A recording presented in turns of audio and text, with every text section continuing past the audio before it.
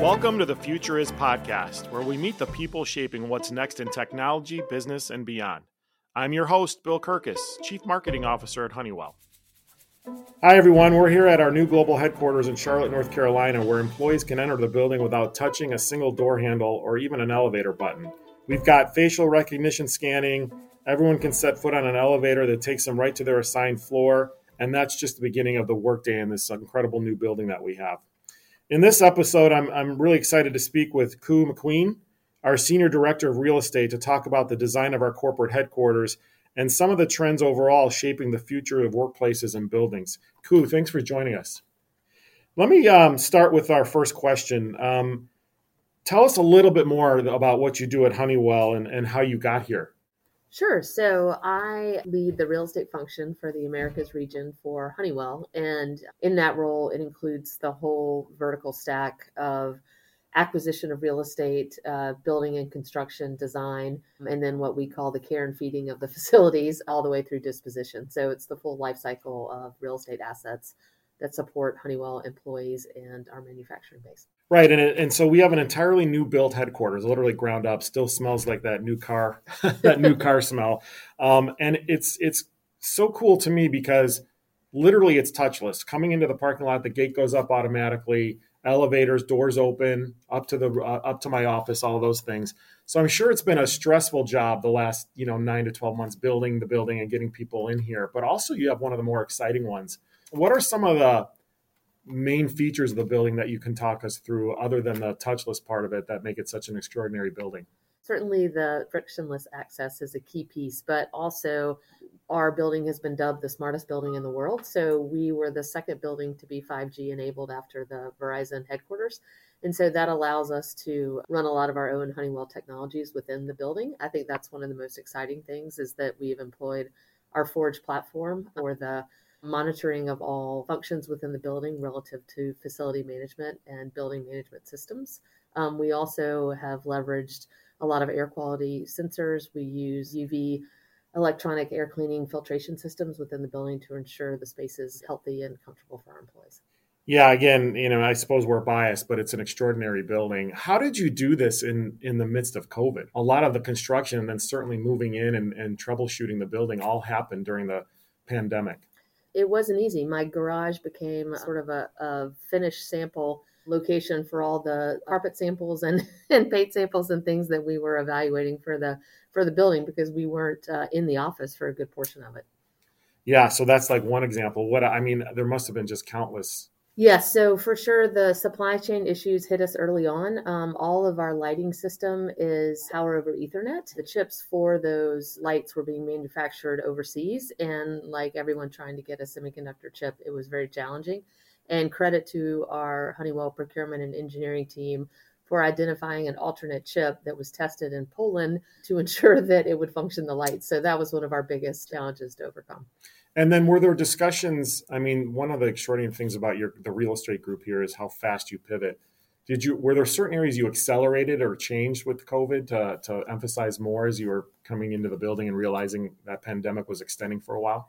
Absolutely. So some of the actual Honeywell technologies were aspirational at the time that we were beginning the design of the building. And so even the facial recognition to be able to allow identification by wearing a mask, things like that, we can't open our phones, but yet with our mask on, but yet our elevator facial recognition can recognize that. So things like that, we were fortunate that a lot of the things that we had designed into the building really complemented the reaction that we've had to COVID around air quality and comfort and safety for our employees. Is there a favorite feature of the building that you have being an expert? I love the windows, the large size windows, and the views from the building are amazing. Absolutely. We are fortunate to be positioned at the edge of Uptown with amazing views and tons of natural light. The 23rd floor is certainly my favorite floor. It is what we call the Sky Lobby, and it houses space for our customers and employees. The Customer Innovation Center is just an amazing space and allows us to highlight our technology. And then the Accelerator Cafe provides a space for our employees to relax, collaborate, get a bite to eat. We have beautiful outdoor terraces that overlook Panther Stadium. The 23rd floor is interesting too, because you would think the executive level and the executive suite would be on the top floor. But in this case, like you just said, that floor is dedicated to employee training, and customers. Was that part of the design from the beginning, or what was the thinking on that? That was absolutely very deliberate. I will credit Darius and his executive leadership team that identified early on that they wanted the top floor to emphasize our focus on customer and employees. And again, traditionally, you would see executive suites taking the top floor, and they were very deliberate about highlighting that space, not for themselves, but for, again, the employees and customers. It's a super cool message to employees. And then it's even so open that we have a staircase that goes down to the other floors, right, to get up to 23. I assume that was deliberate as well. And was that hard to kind of think through and put together? Yes, the monumental staircase was one of our last features delivered. Getting labor in the midst of COVID, where folks were going in and out with COVID protocols, and the skilled carpentry required to assemble and build that staircase was challenging. But it really has turned out to be an incredible feature that threads through 3 floors. Another interesting floor to me is 14. And I call it Minority Report, the old movie, right? I walk by this big glass room, if you will, and it's a bunch of screens, and it's kind of our IT center. What was the thinking there, and was that a difficult, floor or area to put together? So 14 is our other amenity floor, and the space that you're referencing is where our facility management team sits. And typically those folks are maybe given a closet in a basement, out of sight, out of mind. And because we are using Honeywell building technology to run our building, we wanted to highlight that. So they're in a very public space, glass enclosed, so everyone can see what's going on. And we just want to offer a level of transparency, again, to employees, and also highlight for customers that we're using our own technology. The thinking about the 5G and getting that in the building, and what was the thoughts there, and were there challenges to do that? So there were absolutely challenges to do that. The system is so new. Designing the backbone and infrastructure to accept that and ensure the sizing of it and the installation was challenging. But really, we want to be on the forefront of technology that's going to enable us, and 5G is next gen to allow that. Yeah, I enjoy the signal, even when we're in the elevators. That's nice. And then on the 23rd floor too, we have it's a Honeywell product, or dashboard. It's really unique in that it measures. I mean, you can explain this better than I can, but I can tell you can hit a sustainability button, an energy button, comfort button. Walk through that a little bit, and how do you design a building so that it's reporting all that data into this beautiful TV screen, if you will? The feature you're referencing, we like to call it the digital twin, and it's essentially a reconstructed model of the headquarters. And there's multiple different filters that you can select. So again, you can select air quality, CO2 and oxygen levels. You can select utilization, any number of features within the building. And our ability to deliver that is through our software Forge system, and all the data that we're collecting from the building is able to be illustrated. And again, it's just a great feature for people to see real time how the building is functioning and operating. I mean, it even tells you how full the parking lot is. So there must be hundreds to millions of sensors in the building. Was there a lot of thought of the design and how to get that to work and where they should go? Absolutely. So HBT was a key partner in the design of the building, and ensuring that, the sensors were, whether they're in the light fixtures or in the ceiling or wherever they may be, to collect all that data and then report it back out. Is there something once the building opened that you said, wow, I didn't think this would be that great of a feature, or we underestimated how popular that was? Just something that pops out that you didn't think might have been as most popular as it is? So I think that the innovation lane and the CXC has continued to wow people. And we partnered with a firm out of the Netherlands called Purple to help us with that design. And, sitting in the design meetings and seeing the storyboards is one thing, but to see it live in reality, and these hologram pods that tell the story of different Honeywell products, again, all within this 3D environment. And it's done in a virtual way, so that as opposed to a traditional museum-like display, as our products change and innovate, you can very quickly update and change the holopods. What about the same kind of question, but you underestimated, or it was a challenge that you didn't necessarily think through as well as we should have? I will say that the ceiling heights in the 14th and the 23rd floor are very grand, and it allows for an amazing employee experience.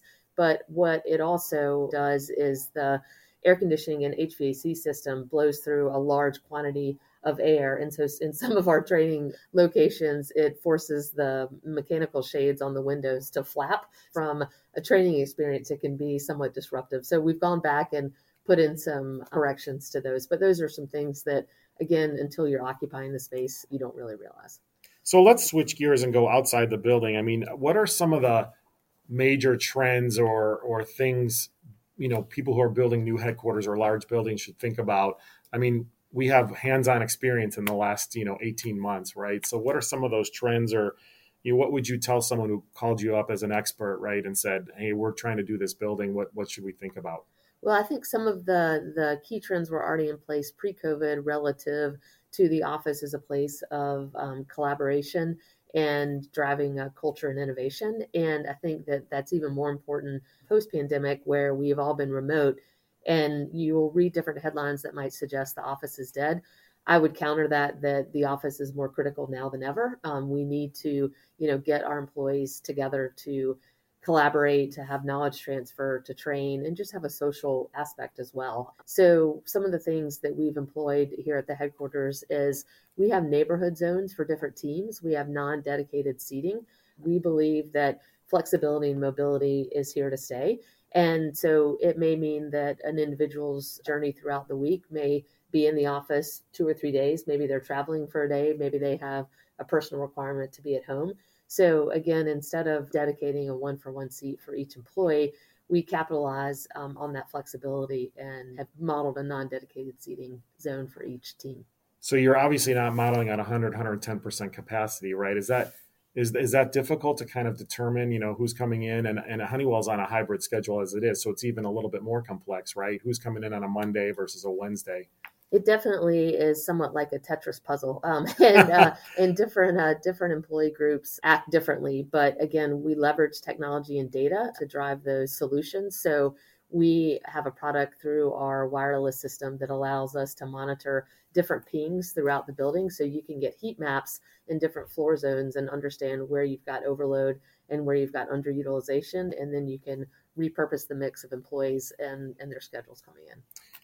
Kind of maybe more of a personal question, and I'll give a personal opinion. So we've all worked from home for a long time because of the pandemic, and I call it that 2D view on Teams or Zoom, right? Mm-hmm. Which is great. I can see you, we can talk, but you don't have that face-to-face experience. I personally, especially in the last few weeks, I've been back in the office for a while, and we've had some marketers come into the group. There's a distinct difference of seeing people and working with them face-to-face. Do you feel that same way, or what are your thoughts on that?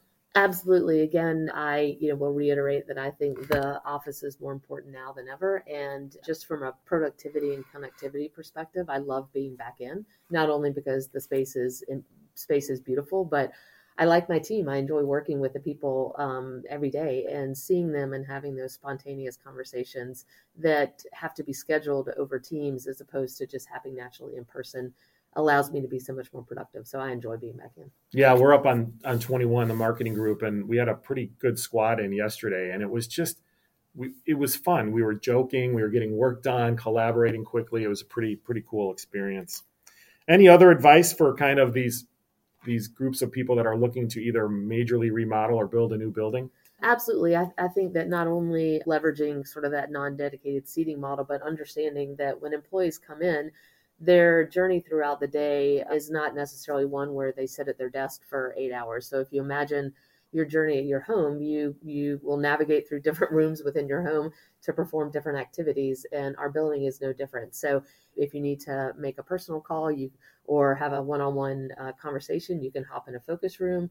If you need to quickly get together and collaborate over a screen and look at a presentation, you can hop in a huddle room. If you have more structured training or team meeting with a larger group, we have multiple size conference rooms. So the focus is really less about the me space and more about the we space, and having a variety of spaces where within a few steps an employee can really navigate the activity-based needs of their day within different types of spaces in the building. I would assume you're getting calls from other companies, builders, to say, hey, let me come look at this building. I mean, is that happening? And it's got to be a mark of honor in terms of what we've done here. Absolutely. We just recently, last week, CoreNet is a professional organization for corporate real estate functions like the one I'm part of at Honeywell. And we recently won the best project of the year for buildings over 100,000 square feet for the Carolinas market. And after that, my phone inbox and my mailbox inbox have been flooded with requests for tours. And that's absolutely what we want. We want this building to be a showcase for Honeywell technology. And so it's a great partnership with the real estate team and the sales folks within HBT and HCE. And we bring in people that their role is deciding what technology goes into a new building at their company. And what a better way to sell that platform than to walk them through live at the Honeywell headquarters. So I, like many at Honeywell, just moved to Charlotte back in September. There's a unique thing that happens in Uptown, which I would call downtown, but Charlotte calls it Uptown. And it's the building lighting, the external lighting. And I know that falls into your team. Walk us through what that is and why when I drive in sometimes I see every skyscraper with the same exact type of lighting. Absolutely. So we are fortunate in Charlotte. We have a business development organization called Charlotte City Center Partners. They have a calendar and a cadence of different holidays and events that they highlight through building lighting. So that may be a Hornets game where you'll see teal, purple, and white among the buildings. It may be a recent professional soccer game where Mexico is in town and red, white, and green were the buildings. So we are very fortunate to have the LED lighting system and a software backbone that can program those lights to react to any event or holiday that we're celebrating in Uptown. Yeah, we'll have to figure out how to show some pictures of that obviously this is a podcast, but it's a beautiful thing and at least for me, unique to a city that I've been to. It's really cool. All right, let's wrap up here. So of course, this podcast focuses on the future. So to close out our conversation, I'd love to ask, and I ask everyone this, when you were younger, what did you want to be when you grew up? It's funny, Bill, that you should ask, because recently my parents were cleaning out their house and my mom shared with me a document, and it was essentially a vision. I'm showing Bill a picture of me when I was 12 years old with a horrific haircut. That's a great memory, though. Yeah. And in this vision board, it has my dreams, and my dream in here was to be an interior designer. And I starred out the note saying, "Congratulations, Miss McQueen. You have just won the Best Interior Decorator of the Year award."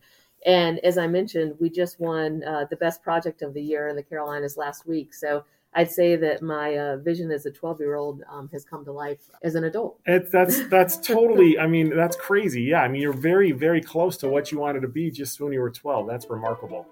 Well, I appreciate this time. Thanks for joining us. And again, congratulations on such a wonderful building. Thanks, Bill. Thank you for listening to this episode of The Future Is. For more stories on the people and innovation shaping what's next in business and life, subscribe to The Future Is and leave us a review where you listen to your podcasts.